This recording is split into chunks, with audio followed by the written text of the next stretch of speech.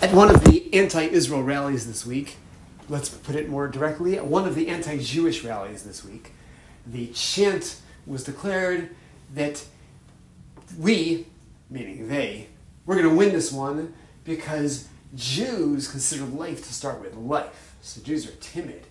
We believe life starts with death, so we're strong. What do we really hold about that? This is Rabbi Yitzchak Price with another episode of Tachlis Talks.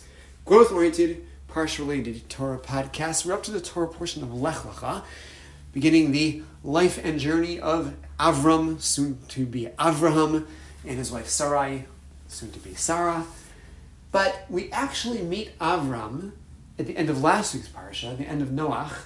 Very brief description of Terach, Avram's father, and Avram's brothers, Haran and Nachor, and a verse toward the very, very end of the parsha describing the death of Haran.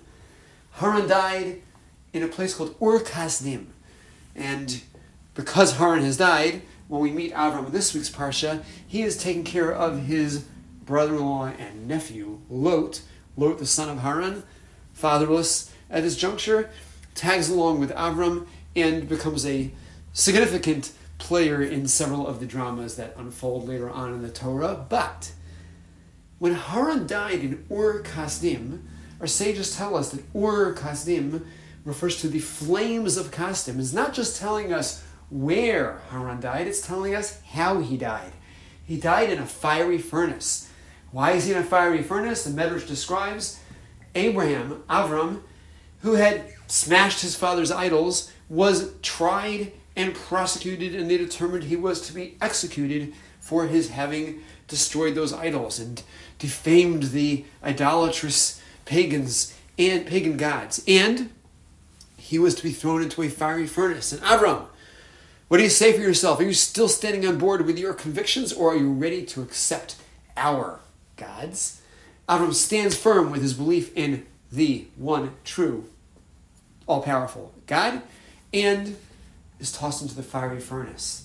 We know a lot more about Avram after this story because God saved Avram. Miraculously, Avram comes out of that fiery furnace unscathed. Haran, who was observing all this, was one of those rare individuals who heroically had begun to think Avram-like. And he was willing to consider the possibility that Avram is correct. And when Avram comes out of that fire unscathed, Haran says, I'm with Avram. Oh yeah?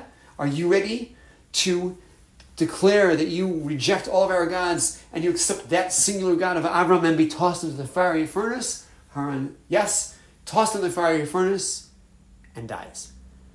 Haran, who did not have the same conviction as Avram, whose faith in God is not firm until seeing this particular miracle, secured by that one miracle, that's not considered absolute solid faith. He is still somebody we have to appreciate, at least was on the right direction, right path, had his attachment to that possibility of God, but not enough to save him from this fiery furnace.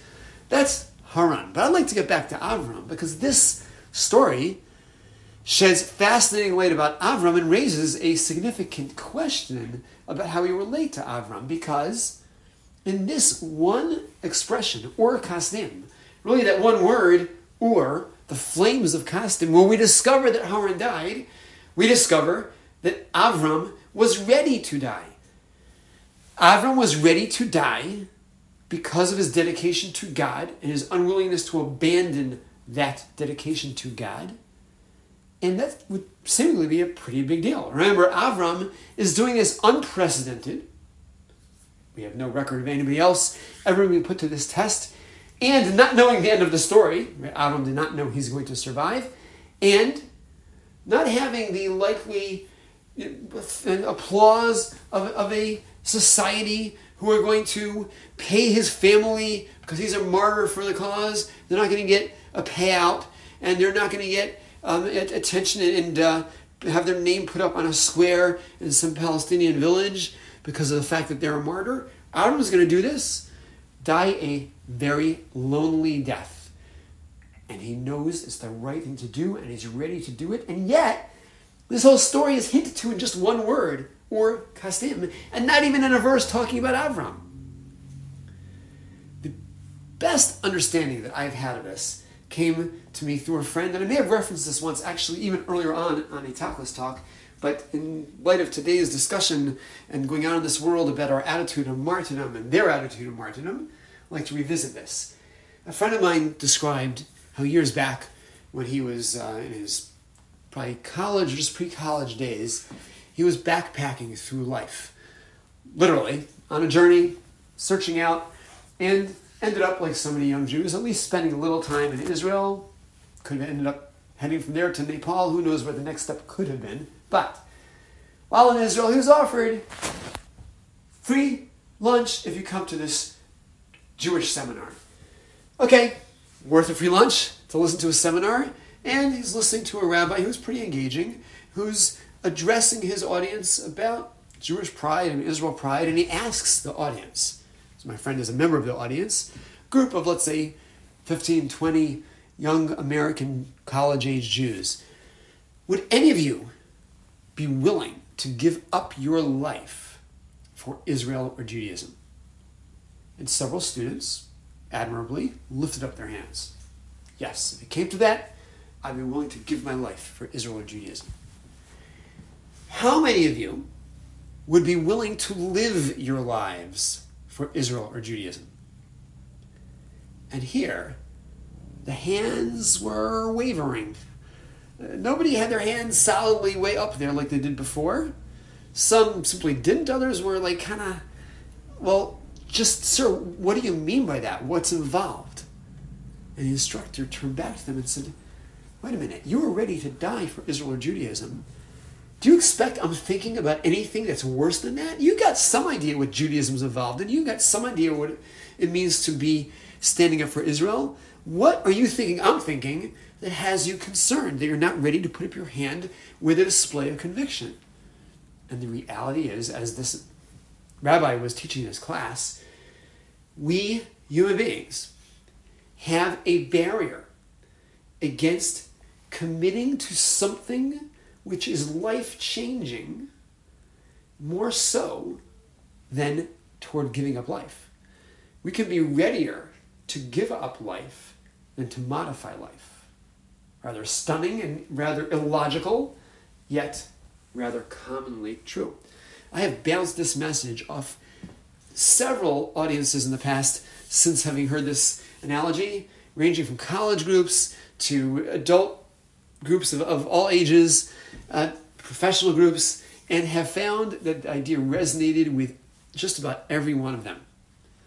Rarely do I actually do the test. I've done that sometimes and found similar end results, but everybody can relate to not being sure. Generally, I'm talking to groups that would be pretty ready to do something very significant for Israel or Judaism, but not ready to do something ongoing, day in, day out. Not ready to do something that is going to modify how their life looks now vis-a-vis others. Yet Avram, after this test, which was huge, does the more significant tests, pass the more significant tests and trials of readiness to live his life for God.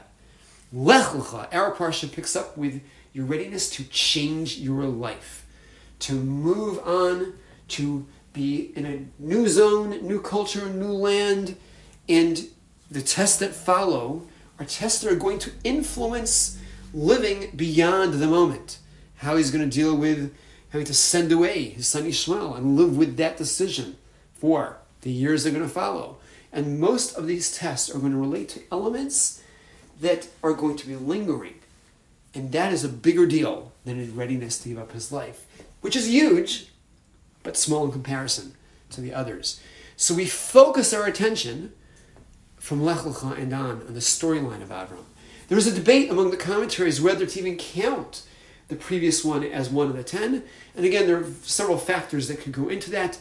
The fact that it's more told to us through the Medrash than the text itself could be one factor. But even those who count it acknowledge we're counting this as a test, as one of the tests that he passed, but that the degree to which the Torah has drawn our attention to it is petty compared to how much attention the Torah gives to the other tests. Judaism recognizes that there are times we have to give up our life for God. There are some situations where the right thing to do in the moment is to give up our life for God, but more significant is to live a life for God. Far more mitzvahs, far more situations, we are told, override and preserve your life rather than, violate and preserve your life rather than forfeit the life. There are very exceptional cases where we must forfeit our life rather than violate. And even in those, there is no goal of trying to maneuver things to make it work out, that's something that we can merit. If it comes to that, that is the mitzvah of the moment. If it comes to that, that is huge. We call a person who experiences that a kadosh, a holy one, kiddush Hashem, sanctification of God's name, of the most significant things that anybody can ever do, but not something that we aim for. We aim for kiddush Hashem, sanctification of God's name, through how we live, rather than limit it to how we die. We do celebrate life, but fascinating, the life that we celebrate, the chayim that we look for, is a chayim that's generally described in the plural. Chayim really means lives, because we always look at the here and the now as a staging ground for that eternal life. We recognize the concept of a world to come. We should be focused on the idea of the world to come. That should paint the determination of what we do in the here and the now, but we don't limit our living to that world to come. We don't exit this world to get to that world to come. We take advantage of every moment of life in this world to expand the reality of that world to come. We live a life of chayim. We're constantly living this life, and we treasure this life, and we celebrate this life, recognizing that it's a piece of the lives that we live. Martydom has its place. It's not something we aspire toward. We recognize the greatness. We do celebrate those who made the right decisions and fortified life for the name of God. But the key in the here and the now is what we do with life and how we maximize the value of life and how we go out of our way to preserve life, even where that life doesn't seem to be contributing. God forbid a person who's in a situation where they can't do a single act on behalf of another individual. They're so restricted, so impaired, they can't even express themselves, articulate something. We still value every moment of their life. We would violate Shabbat to preserve such a life. We would work it out to preserve that life at all costs, because life is of infinite value, and each moment of that infinite, this life living, is creating outcomes in the world to come as well. Huge topic, but the concept of Chaim and living this life and taking advantage and seeing to it that we try to maximize this life in the here and the now, and recognize that there is a truth of this painting the outcome of what's going to be that future life. In so doing, in living a life where we understand the real tachlis, we talk about what's the real point. The real point is going to be beyond this life's experience. But we aim for that tachlis by doing things of tachlis right here and now. What am I doing that's of consequence now? How am I bettering somebody else's day? How am I seeing to it that I master God's Torah? How am I finding opportunities to further connect myself with the divine? Living lives of tachlis right now to secure the real tachlis of that other half of Chaim in the world to come. Let's do that, and in so doing, be people who can truly claim to be aspiring to achieve our tachlis.